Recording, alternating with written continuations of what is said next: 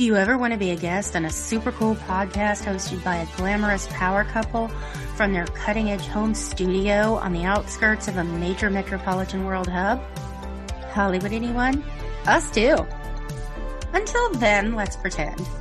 One of these days, you might get a DM, a PM, an EM, or even a message in a bottle, inviting you to join my husband and I for an hour or two in our chat lab, working on solutions for all the world's problems. And when you are invited, there's only one response. Yeah, uh-huh.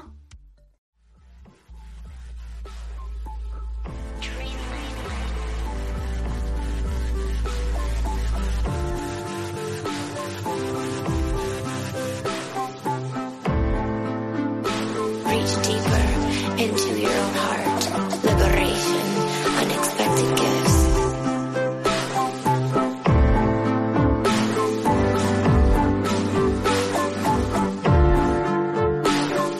Kali, the wild, dark goddess, I love you. Thank you for finding me. Stay with me. I need you to please lead thy way. Beautiful.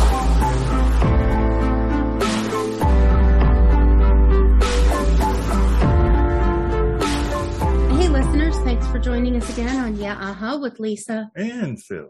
This week we have Katie Chonacas. She is an actress. She's a writer. She's a singer and writer. She's an artist and stand-up comedian. And Phil was saying something about clothing line, maybe? The Sophisticated Psychos. So, okay. Yeah, we have music, a production company. We have comedy, drama, music, and you know, I have coffee mugs available with my new poetry book, A Lover's Fairy Tale. Oh, yeah. Great. Yeah. Awesome. But I love fashion. Yes, I'm obsessed with fashion. Yeah. I'm obsessed with fashion though. Yeah. The painting behind me, which the listener can't see, is a fashion collage story when I paint, I do 3-dimensional collages. Okay. Yeah. With fashion inspired. So Well, I grew up in Michigan. So I used to go to Illinois all the time. Okay. It was only a Chicago. 45-minute flight. Yeah, 4-hour drive. Oh, yeah. I loved going to Chicago growing up. Being Greek, they had a cool, beautiful Greek town in Chicago. Mm-hmm. Yeah. Oh, okay. I didn't know they had that. Mm-hmm. Well, That they got sounds something good. for everybody. I bet they have Chicago good gyros. is like a melting pot. Chicago is just like amazing. It's really an amazing city. Really, Mhm. it's the only problem I have with it is the commuting. Mm. But Yeah, the commute from our house would be a Yeah. little iffy. yeah, we're kind of smaller town, I guess. Yeah. Mm. But you're not in Michigan anymore, right? Or are you? I was just there actually. Yeah, it's my home. I have a home studio in LA, New York, and in Michigan too. With the pandemic, I built my own studio there actually, where I was doing a lot of my podcasting and recording all my voiceovers. With the pandemic, everything is definitely not only the craft of acting, but the tech aspect, you know, the being in a treated space. So yeah.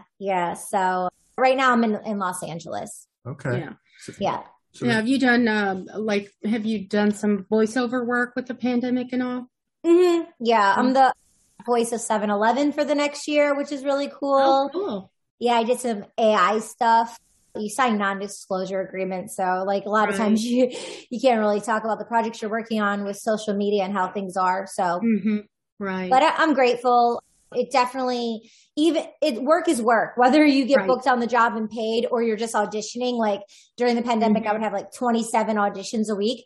It's the energy of just in motion action doing something. So you're not sitting around sulking, twiddling your thumb, wishing to be a part of something. I was definitely a part of all the biggest projects and all the stuff that was happening out there. So it's really cool to be able to see firsthand, like what's happening, you know, with like commercials, like the new brands and the new things that are coming out in deals before like America knows about them, which is really exciting. Yeah. And all the animation, new shows and stuff, auditioning for them. So in the union, if you just land, you know, one gig, then it's like amazing because, you know, it's so much fun. Yeah. Doing voiceovers.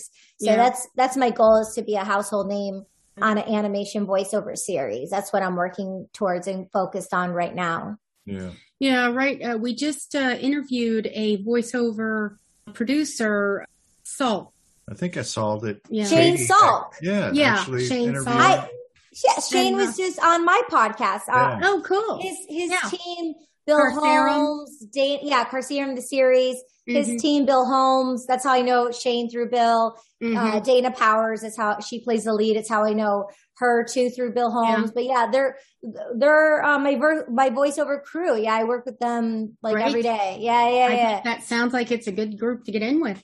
I know they're geniuses. He's so amazing. I love his character and ethics. And we talk about morals and values and work discipline and nourishing and making the quality choices and what he did. You should put a link to his episode in the show notes from my podcast. I can send it to you, but he really talks about like the breakdown of where he moved from Seattle to, where he went to school and how he got involved and how that created opportunities. And as a youngster in his 20s, those character choices he made led to how the industry is now and how people interact and connect with one another. Yeah.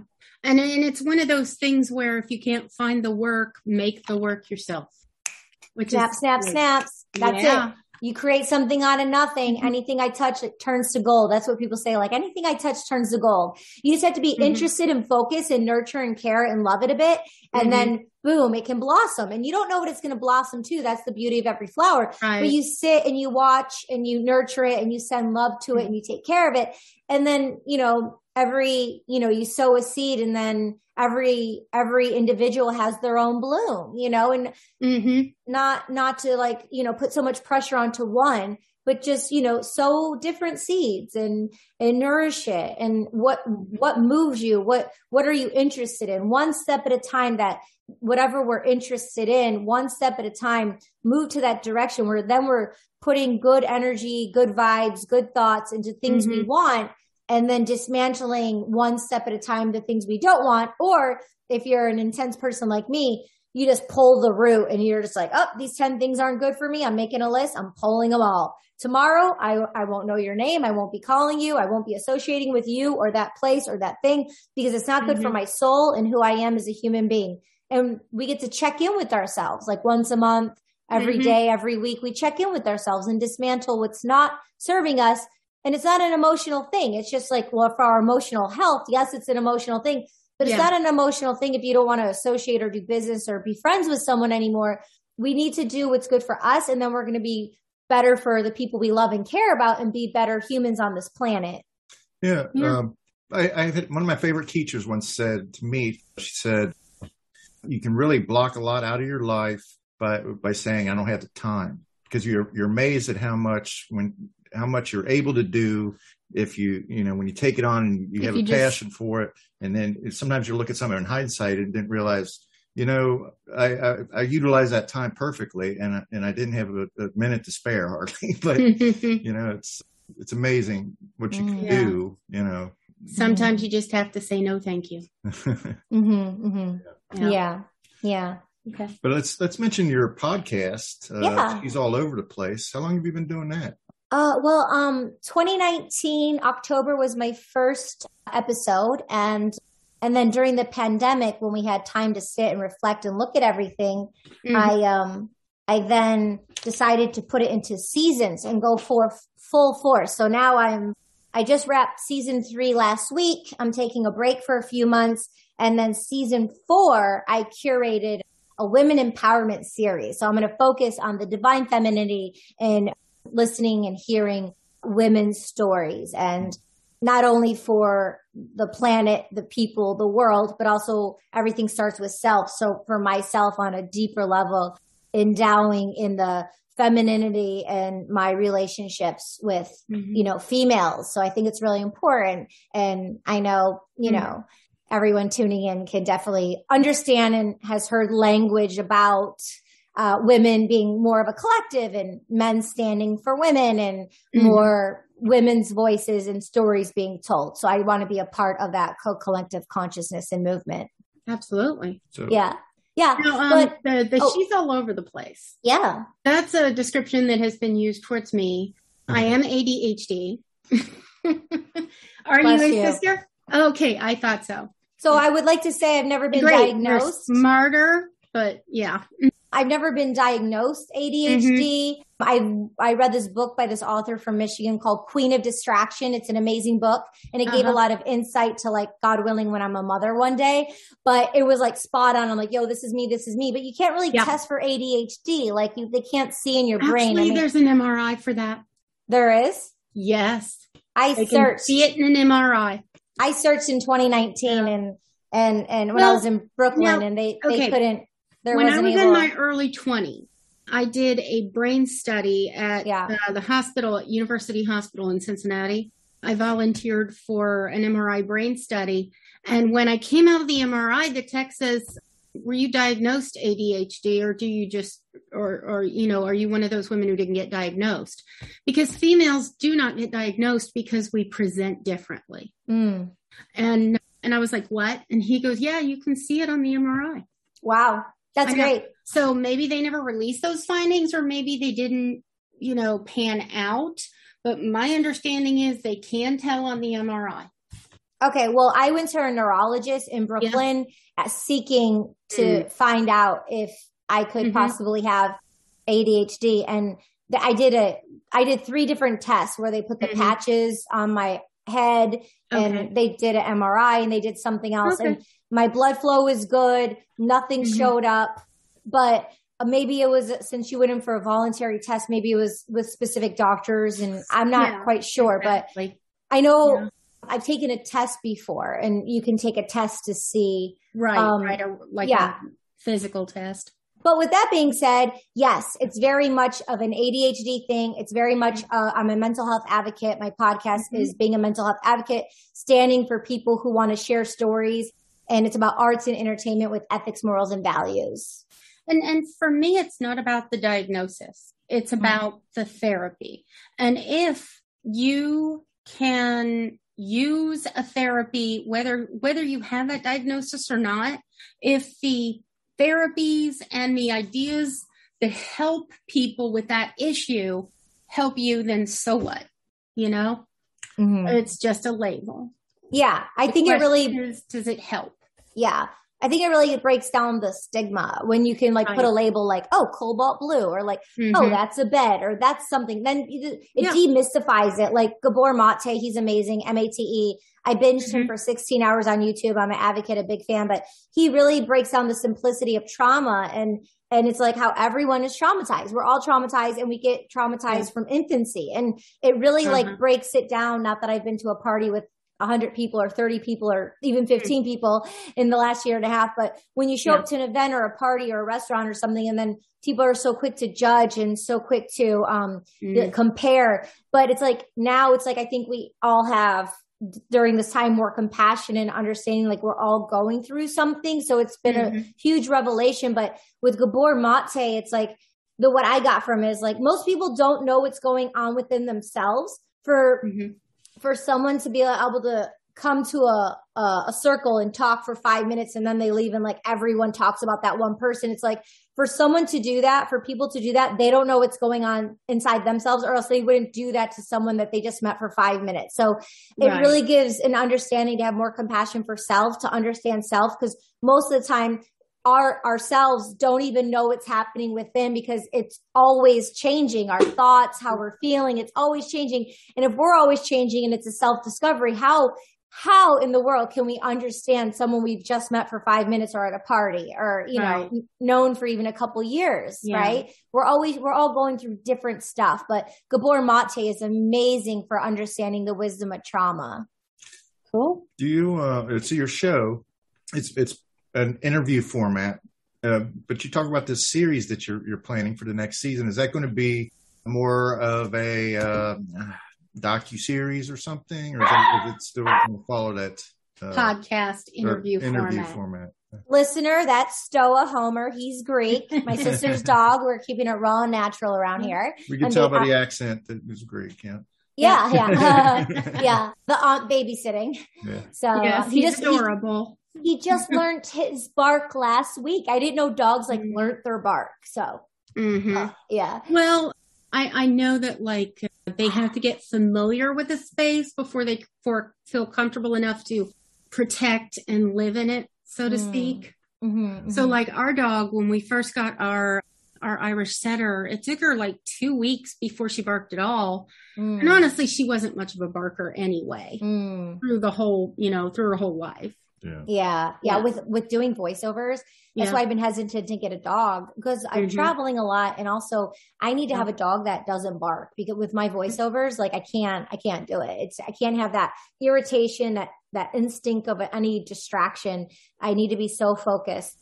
And it comes with the territory. We all have our, must haves and no thank yous when doing something that we need to do for our lives and our profession. But to answer your question, I'm going to just ask questions. So the people who are going to be on the show, one's an international art curator. So I'll want to know the discovery of her psychology and the journey of who she is.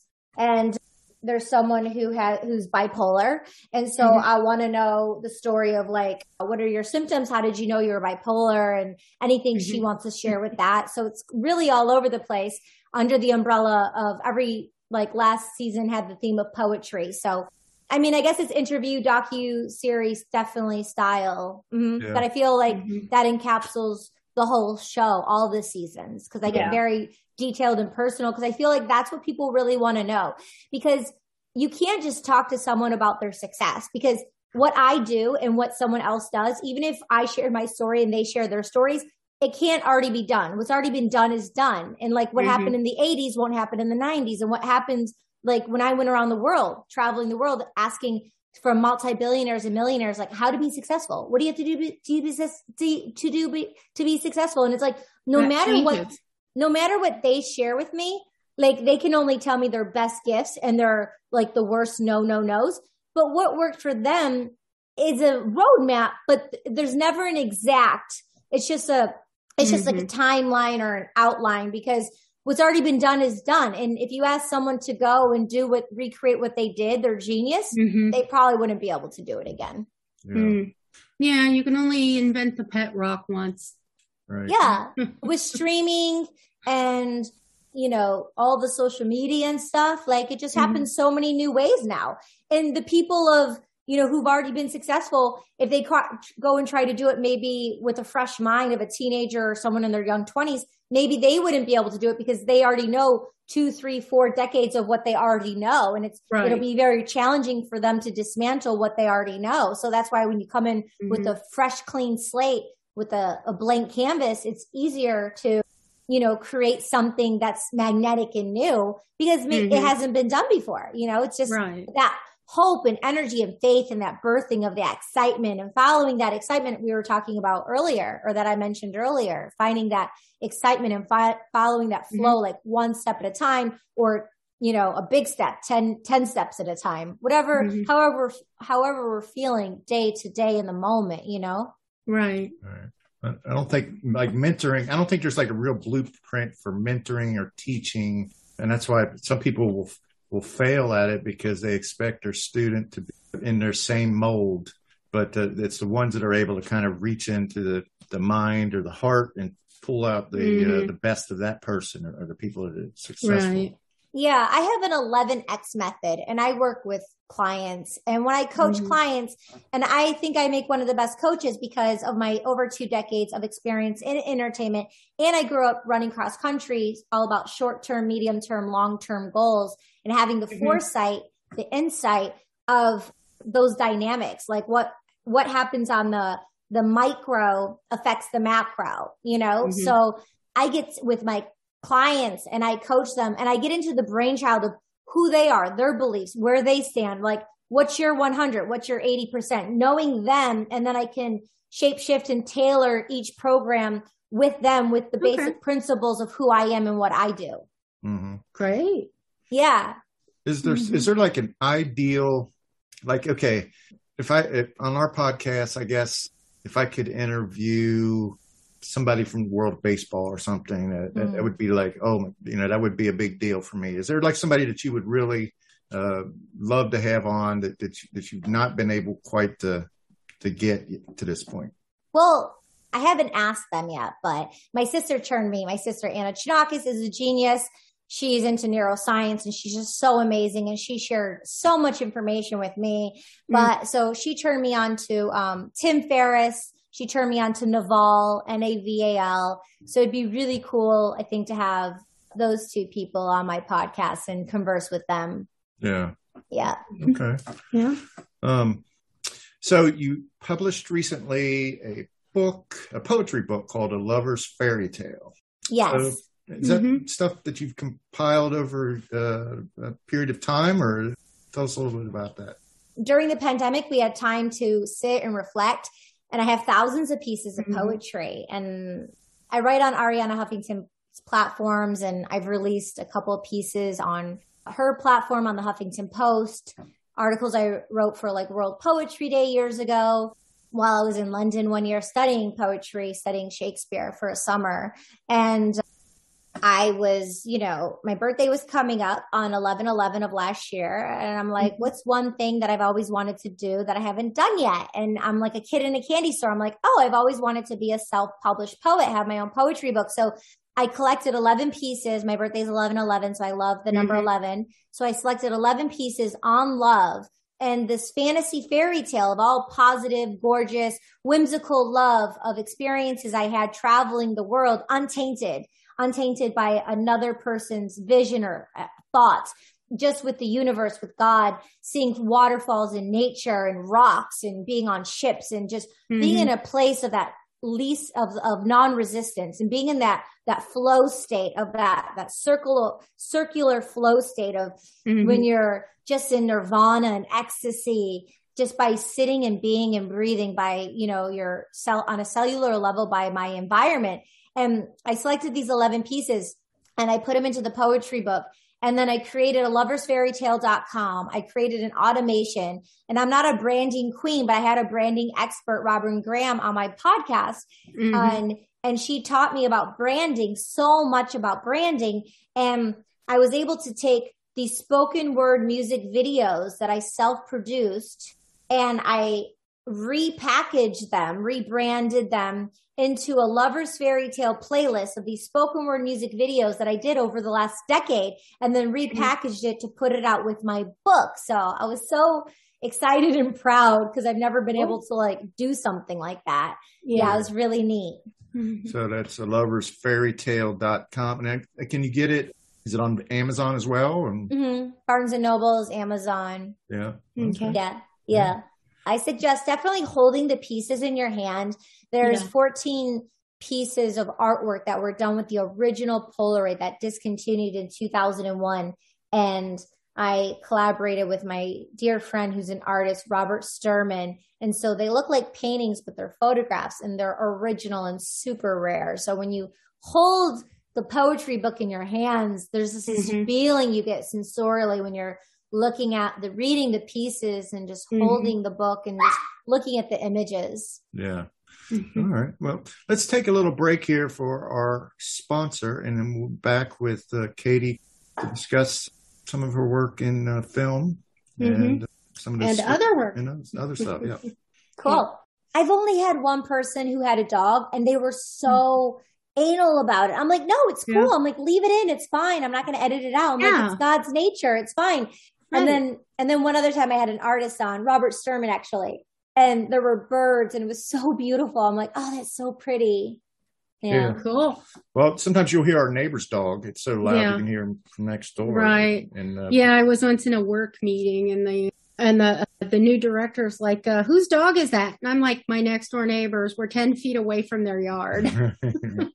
Oh, wow. Yeah. So we got a board and we barely know. And the window was closed. We barely know how to operate our board, right? So we get all this ambient noise on our headphones and stuff. So, we do the best we can. But, you talked about gain there at the beginning, and it's like I wouldn't know which one of those dials to turn, But, up and down, up and down. Yeah. We're still working on it. Yeah. Gary Vaynerchuk, he's like, sometimes years ago, I'd be listening to Gary Vee and he's on a podcast or talking, and it's like, he's going down the street in New York with ambulances and taxi cabs honking. People say it's about the content. It's about the value in the content. People will adjust, Right. So. Yeah. I mean, there are people who can't sleep outside of New York because they can't hear that sound. You become used to whatever you are around. It becomes their music. Yeah. Yeah. So just attuning to it and liking it instead of having a revolting feeling is the most important thing one can do when there's going to be new sounds in the environment.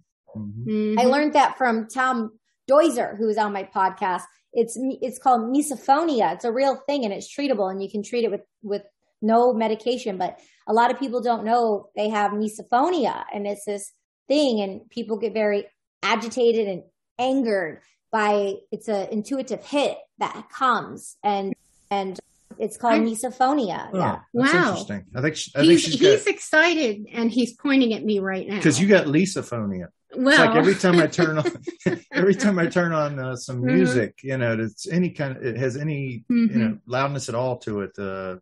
First reaction is turn it down. That's her relationship. It has nothing to do with you. And then you have a neurological response based off of her telling you to turn it down that she doesn't know about. Exactly. But actually, Tom, I could get him on your podcast, but you should listen to the episode on misophonia. It was about 4 weeks ago. But if you want, let me know. I'll make an introduction. You should befriend him and go to misophoniainstitute.org. He's the president. Yeah. All right. Sounds good. Yeah. I have issues with certain kinds of chewing. Misophonia. Yeah. There's an app for breath sounds, and it's misophonia. There's a free app for it. Just type in misophonia. It's gold. And it's curable if you just do it. Right. You have to see the level of your misophonia, if it's like really bad or like mild. But for me, I do scuba breathing because I stop breathing. I hear a motor sound or a loud sound and I'll stop breathing, and then it's bad. But if I just scuba breathe very slow in and then out, then it goes from like a 9 to like a 3. It dissipates quickly. So I have good news for you. I'm an angel. I have an angel sent to you. Thank you. Yeah. My pleasure. Well, I know for me, my initial response is, listen, when I'm dialing the sound on the TV, it's at 20 and I can hear everything perfectly. When he's dialing the sound on the TV, it's at 40. Yeah. Yeah. Yeah. Now I do know that he spent most of his teen years with headphones at top volume. So I'm pretty sure he has at least some mild hearing loss, but I think you're right. I think I might have some misophonia because one of the things is, like, for instance, single instrumentals, guitars, piano, like the horn sections, it doesn't matter what it is. Single instrumentals, for some reason, they trigger me. Okay. That's great that you're so specific and you know that. Yeah. So when you know that on a neurological, he's like a behavioral scientist, then you can, when that happens, when you hear a new sound and that happens, you can have a new neurological reaction. You're like, retrain yourself. And then you retrain yourself. You get to the root of it. Yes. Right. Yes. Mm-hmm. Oh, you'll be happy. I'm still not going to want it loud. You'll have some work. Okay. But just to be frank with you, like, I'm, in addition to what you said, like, you know that about Phil, and you know that about yourself. I was the same way when I was really young. I protected my ears. These are noise canceling headphones actually for misophonia because I'm so sensitive. So I have noise canceling headphones, but I'm so sensitive. But I'm also an empath and I'm an HSP, a highly sensitive person, and 16 to 20% are HSP. So it's actual gift. Most people bulldoze over sensitive people like it's a weakness, but actually it's a sensitivity and it's a gift. So you might be an empath and you might be an HSP too. And that's why he loves you so much, because you might be sensitive to most things that other people aren't. Yeah, I know my aunt's, her favorite psychic told me that I was an empath. It was the same person who wanted to know why I hadn't published my book yet.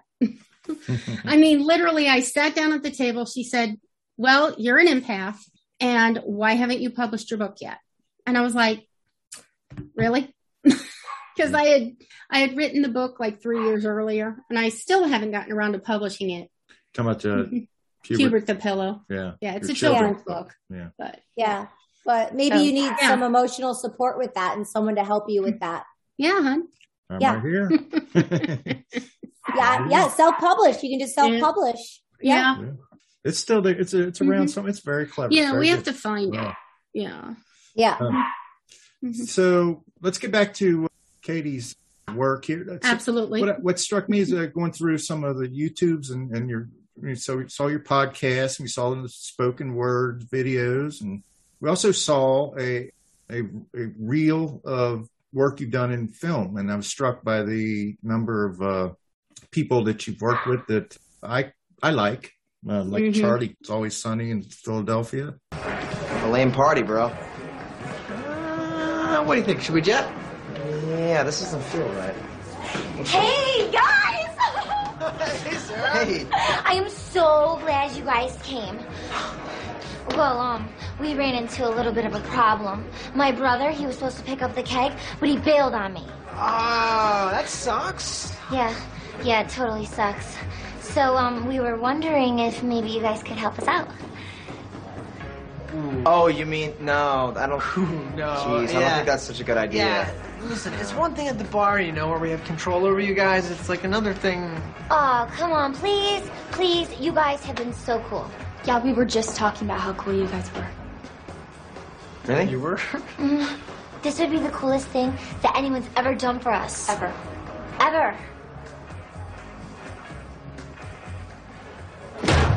Who wants to do a keg stand? Oh, Charlie Day, he was great. Yeah. And I saw that you were in a film with Pacino and De Niro. Yeah. Were they now? I'm sure you spent more time with them than you in real life than on camera. Were they all right? Honestly, yeah. They were totally all right. But no, people kind of get together. You have your scenes. You do your scenes, and then disperse. Go back to your honey so wagon. They weren't like, okay. So you're not because an actor needs to prepare, and there's on set there could be 10, 15, 30 people on set. So when it's like a very serious thing, like it seems like so fun, and it is, but it's like when the A team comes in to do an exact scene, we've already rehearsed with the director, everyone's in their character, and then afterwards you're in a character. So it's not like, sometimes in a comedy TV show, you're like, hey, and you're just, shooting the breeze, like in between sets, and you're laughing off one another. But sometimes when you're doing something intense and you're in a character, like actors, there's this honor and respect to like leave this space so the actor can do their thing. And then afterwards, there's a PA who walks us to our honey wagons to be in our own moment, to decompress from being vulnerable, from being emotional, or preparing for the next scene, or having to get in hair and makeup or stuff. So there's not really a lot of chit-chatting, Nicolas Cage, there was more chit-chatting with us. We had a very private, close set. Werner Herzog requested the set be private because of the intimacy of it. Where's your badge if you're a cop? Here's what I'm looking for. Here's where it says I'm a cop. Sir, it's obviously just for personal use. I mean, I'm not a dealer. That's for the DA to decide. You gonna dump that bag, or do I gotta do it? This fur isn't nothing, but this was my grandmother's. It's worth $60,000. You can give it to your girlfriend. If you don't have a girlfriend, you can give it to your mother. It's attempted bribery. Excuse me? This is worth $60,000. Doesn't that get us past attempted? Where's the rock at? Come on. Who's got the kibble? You want a hit? Yes. But with De Niro and Pacino, there was like a lot of people there. They're getting the shots. You're kind of doing your thing, and then everyone dismantled. So it was really cool, though. Very professional. No, Yeah, that makes sense. It was really great working with them. It was such an honor and so unexpected because, people have dreams, but how can you dream to work with Al Pacino and De Niro in one scene? I don't even think that's possible. Like, it's like a dream that I didn't even know I had. You know what I'm saying? Yeah. It's like surprise. But to have that merit and like so young in my career to work with De Niro and Pacino and then Nicolas Cage and these people, and I'm Greek and they're Italian, but they have this culture, but there's this sophistication and like class to it all, and like this respect and honor of essence of a body of work and a collective field and entertainment of choices that each individual makes leads us to the well of the water we're going to drink. Right. So I'm really proud with my family roots and who I am and the choices I made to put myself in such a prominent situation. It's just a big blessing and a gift, you know, but it's also an awareness and choices we get to make as individuals, because the boat's going to come and go. Are you going to jump on the boat, or are you going to miss the boat? I've missed the boat a lot. We miss the boat a lot. There's going to be boats that come and go like the ocean. But when we capture something beautiful and we capture a choice to get on the boat, if it aligns with our intentions, our morals and values, and sometimes we're confused about what those are, you know, but it's a discovery and a trust and a faith to lead ourselves in the good direction of what we want. I think it's a, you know, it's a risk and it's a trial and error. And then it's also like an interpersonal game to check in with oneself with, oh, I made this choice that wasn't so good. I made this choice. I'm going to do better next time. I made this choice. Oh, I'm being so hard on myself. Oh, I'm catching myself being hard on myself. Oh, a friend's saying, hey, don't be hard on yourself. Oh yeah, I'm being hard on myself. So we get to check in with our friends and our community to be kinder with ourselves, with the choices we make, and try our best to make quality choices, and know that we're going to have opportunities multiple times per day to make choices. So what kind of choices are we making? So that wasn't Heat, was it? The name of that film? Oh, that was the last time they worked together, I heard. It was called Righteous Kill. That was the film. Ready to order, gentlemen? I'm not going to eat. What are you doing? Okay. Come on, sit down. For you, sir? Me? I'll take the veal. The veal. Yeah. Okay, the veal it is. Thank you.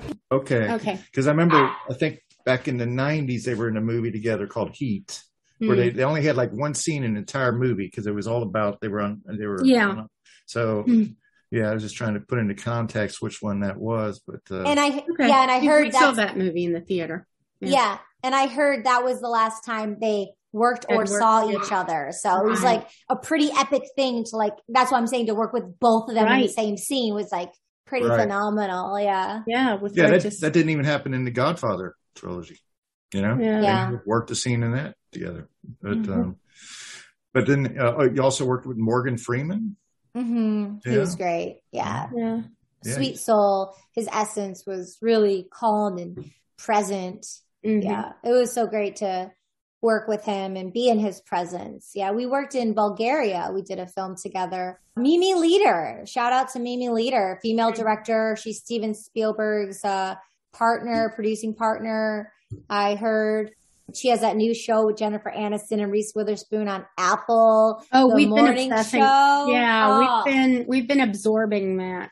Yeah.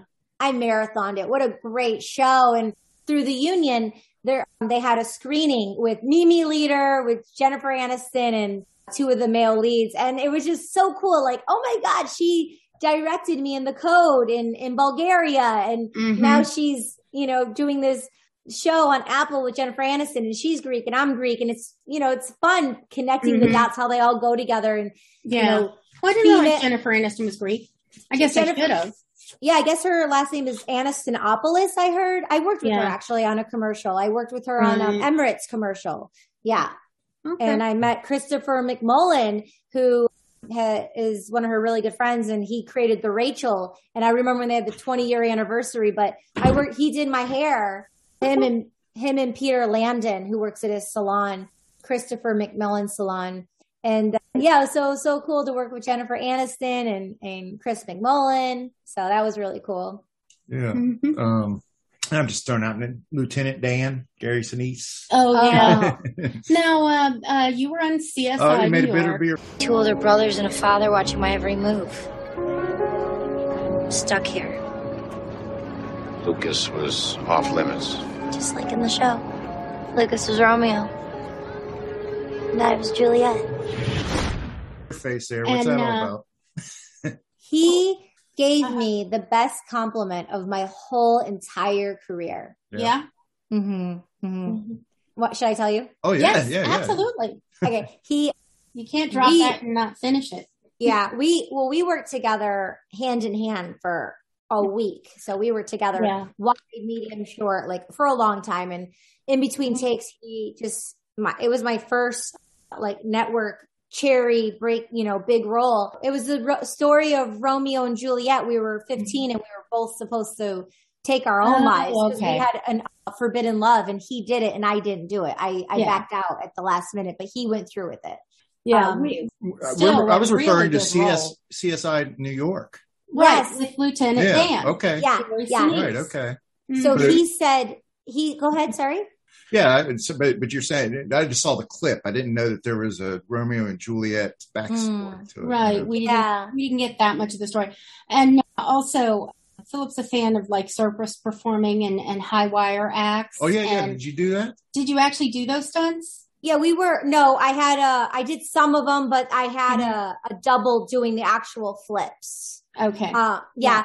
But the compliment was the best compliment was in between takes. He said, he was just looking into my eyes and he says, "You're a very soulful actor." And I didn't know. Yeah. I didn't know then, you know, but like reflecting on it now is like, wow, that's so cool.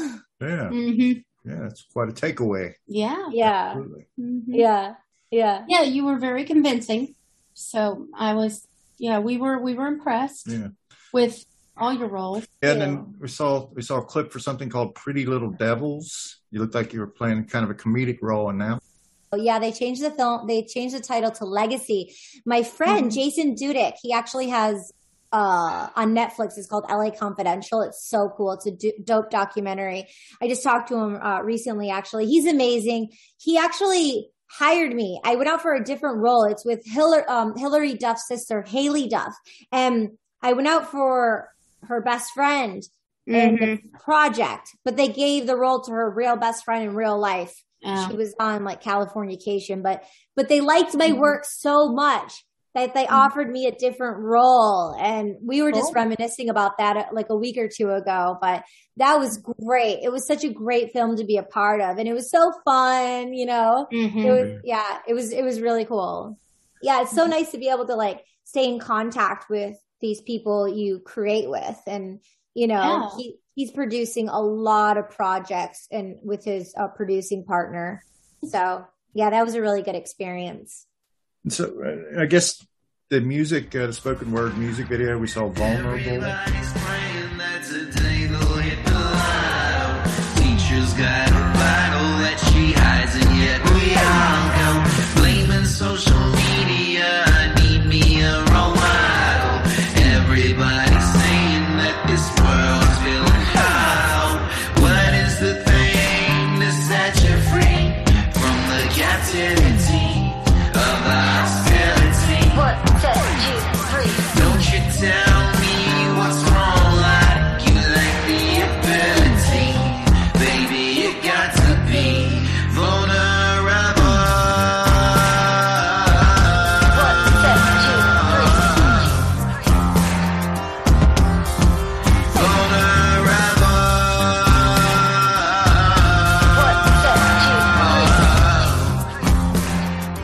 Where was that shot at? I mean, it looks like kind of an exotic location, it seemed like. Yeah, we shot it. Green Galantic, this PR agency turned us on to her partner in the Palm Springs. So they gave us this ranch for 3 or 4 nights, and I produced it and we shot it there. And Nikki Scorpio, my music partner with the Sophisticated Psychos, he did all the editing and stuff. Wait, did he do the editing? No, Fabien was the director. Fabien from France is the director. He had his editing partner in France edit it, but Nikki's a singer-songwriter. I produced it, and Fabien's wife styled it. And yeah, but that was shot in Joshua Tree. And all the projects, all the music that Nikki and I do together, couples therapy, we have an international award-winning web series right now that we created in March 2020 at the beginning of the pandemic. We're official selection for over 26 right now. We won 16 awards. I won Best Actor, Best Director for 3 of them so far, which is really cool. Yeah. And then we have music streaming, The Sophisticated Psychos music on the Sophisticated Psychos YouTube channel. And then we have music on all the streaming platforms.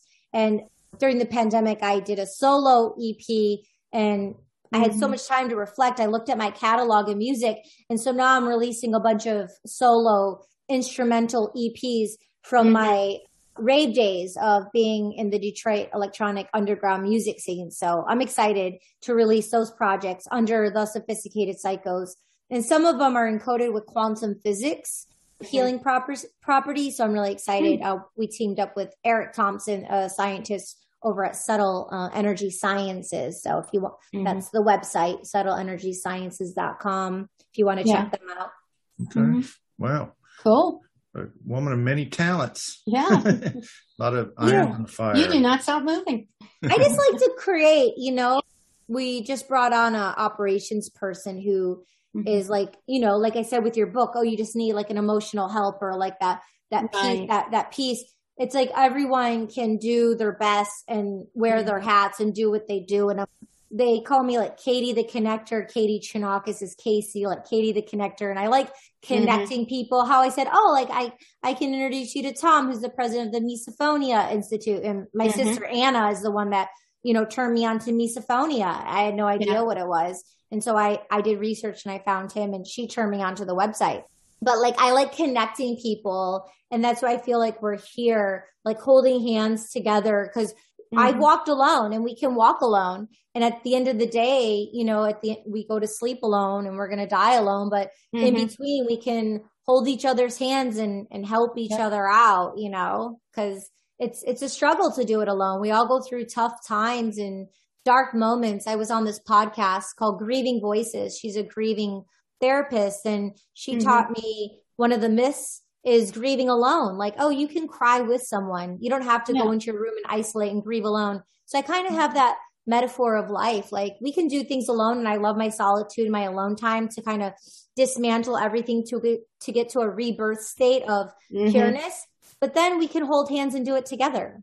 Yeah. Yeah. Well, I've always been kind of cry alone, but mostly because I don't produce tears when I cry. So I've been accused of being fake because I don't produce tears. I wouldn't be around that. It shows their character. And I'll just, it's mostly my brothers initially. And that just made me think, nobody will see me cry. Yeah.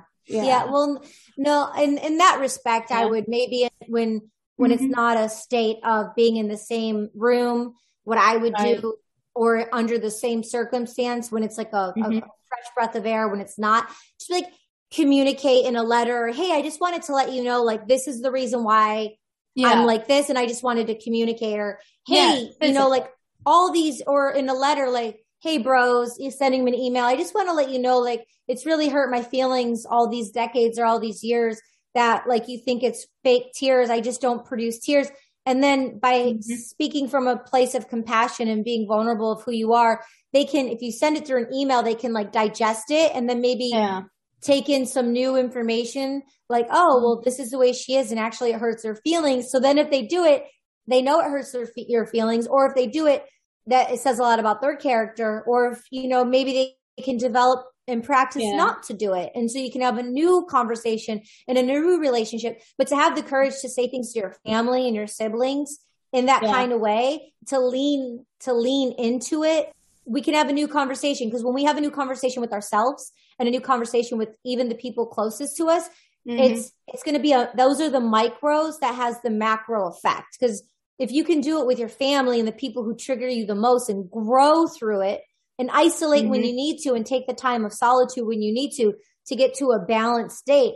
But then to show up to the mat again, to practice, to show up and to practice and keep going says a lot about our own individual character. It's not about them. It's really about our work first, right? It says about our character and who we are. Yeah. Yeah. That's a good idea.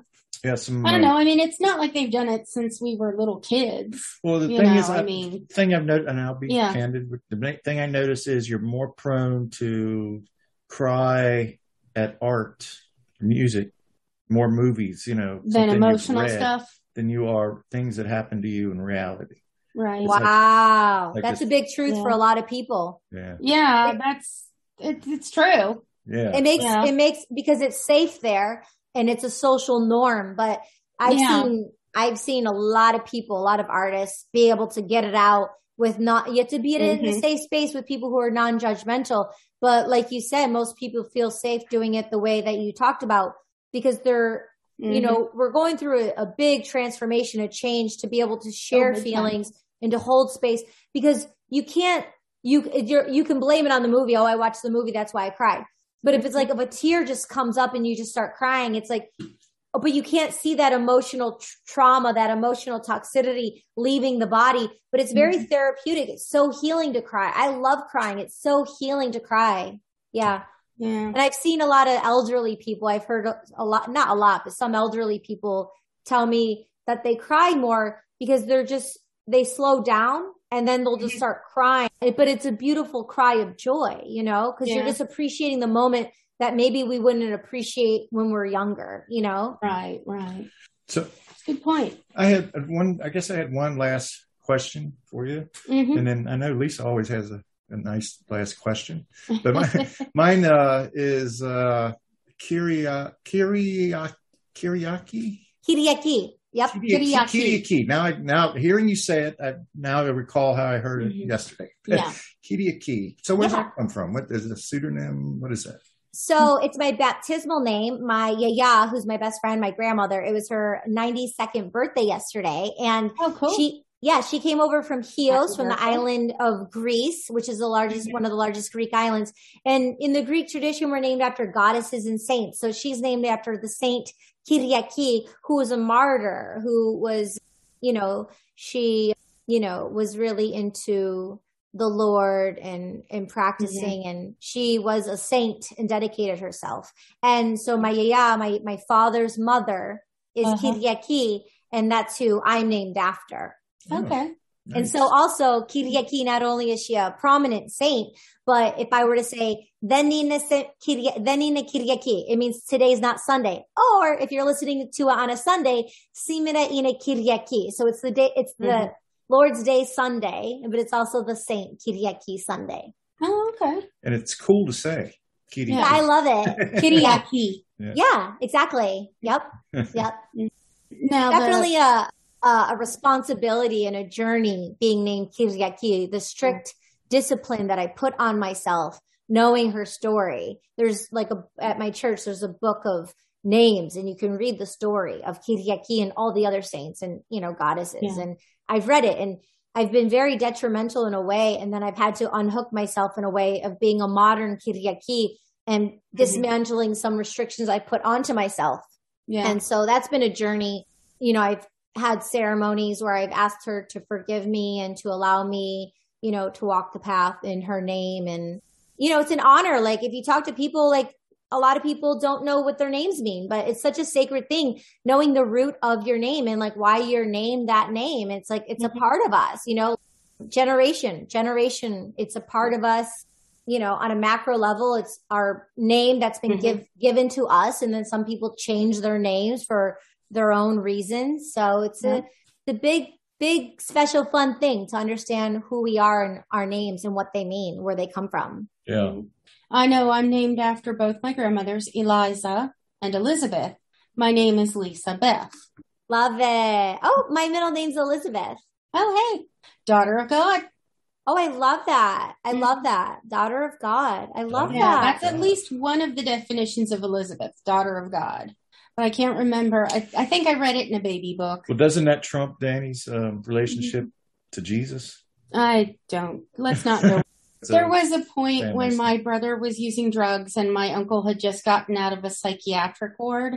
When they did a genetic going back in time and they traced us to Jesus. Beautiful. Yes. There were a few misconnections there, but basically they traced us back to a family in Wales that had moved from the Middle East around the time of Jesus. And they were, I don't know. So there were some leaps of faith, shall we say. Yeah. I love it. Yeah. And I mean, I'm not, hey, the funniest part of it was, so my brother's saying how he's related to Jesus. He's a scion of Christ. And I said, oh, so we're related to Jesus. And he goes, well, no, just me. And I'm like, we have the same mother and the same father, but it's just you. And he goes, oh, Oh, yeah, I guess so. Never figured that one out. Did you do Ancestry.com or something, or would you do? Not for that. No. Yeah, Ancestry.com did not find a direct link to Christ. Well, I think we all have a direct link, right? We all have a direct link. Right. Yeah. Well, and my brother was an 11-month gestation. Ooh, wow. As was Christ, as was Martin Luther King, as was Kennedy. But the joke is that it never occurred to him that if he was related to Jesus, his sister might be related as well. So just as kind of a joke, I went around work blessing everyone for a couple of weeks. Yeah. So it's just in case, bless you, child. But now Elizabeth, you being, Elizabeth being the daughter of God. That's kind of funny. Now you could throw that back at Thanos. Exactly. Next time he pulls that on you. Well, but, and then Daniel and the lion's den and all that. Yeah. Yeah.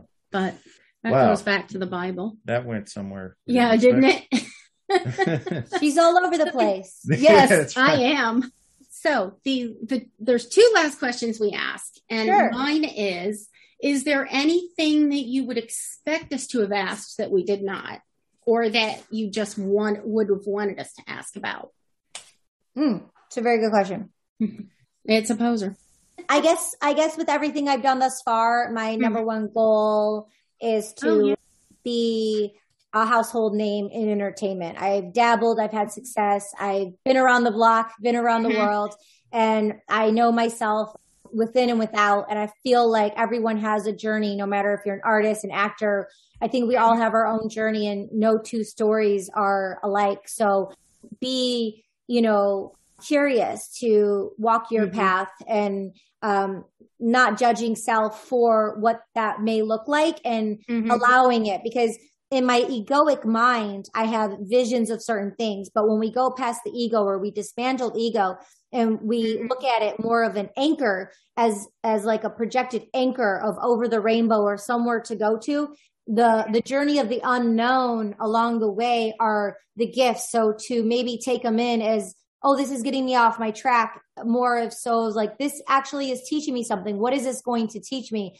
Like, I'm interested to know like what I'm supposed to learn from this, and then always be aware of the anchor and the dream and the goal of whatever one wants to obtain. And for me, it's on-screen acting. So, and being a household name in that realm.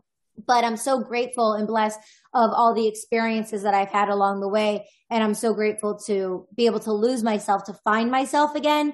And there was a point where I thought maybe I was lost in the ocean and I didn't know if I was going to be able to find self again. There's no going back, but being able to find self again. And I was, feared, worried, all that stuff, anxiety, like crying, all that stuff. And I was able to find self again through the discovery. So I encourage the listener to discover, play, be curious, and even with the unknown pleasures, enjoy. And then the unknown that aren't pleasures, maybe just look to those ones.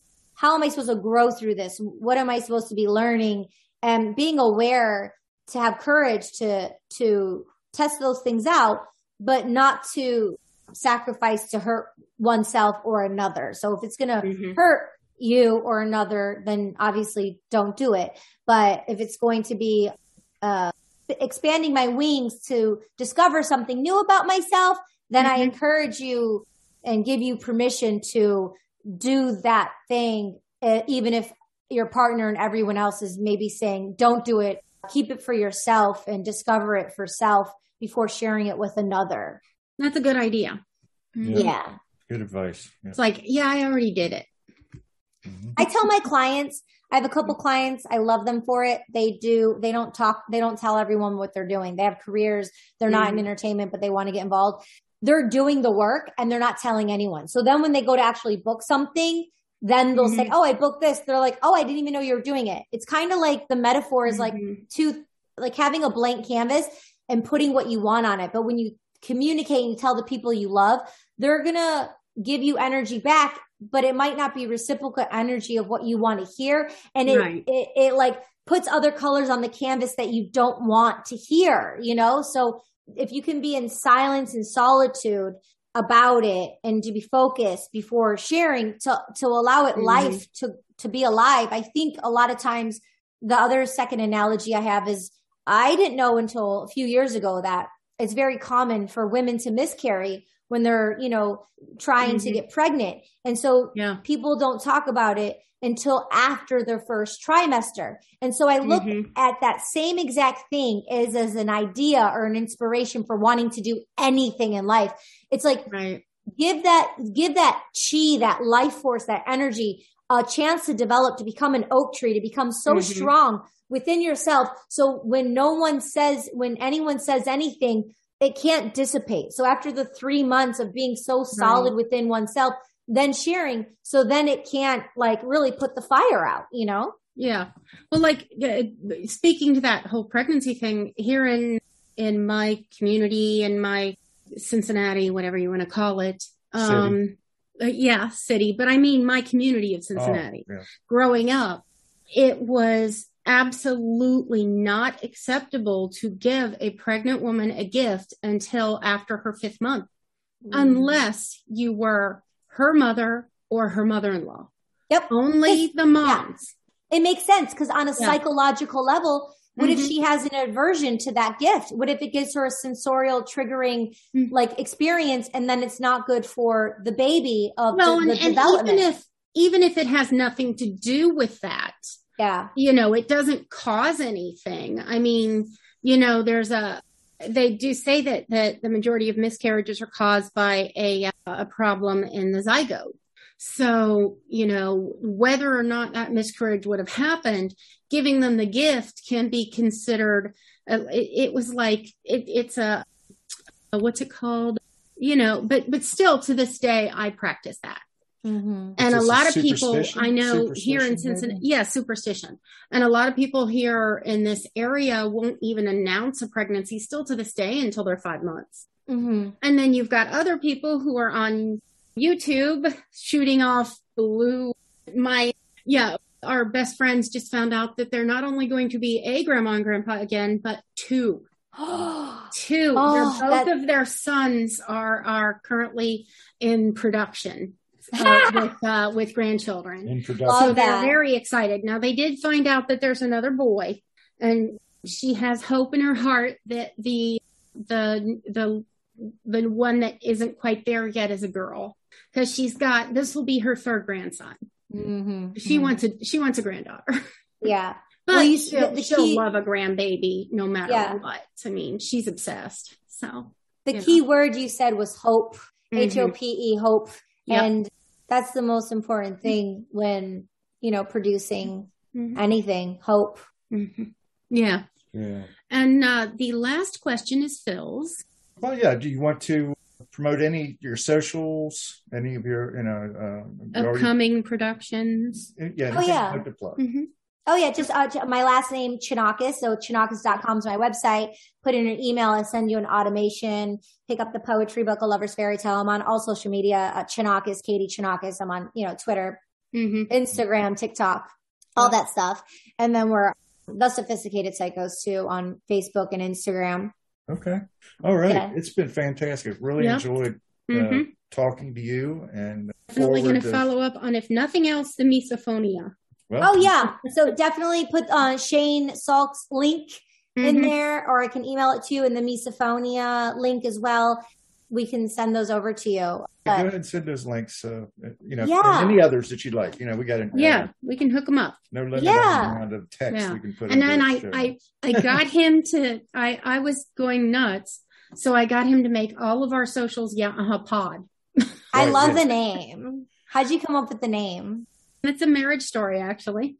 When we first got married, he observed that I had a tendency to say a lot in response to things. Yeah.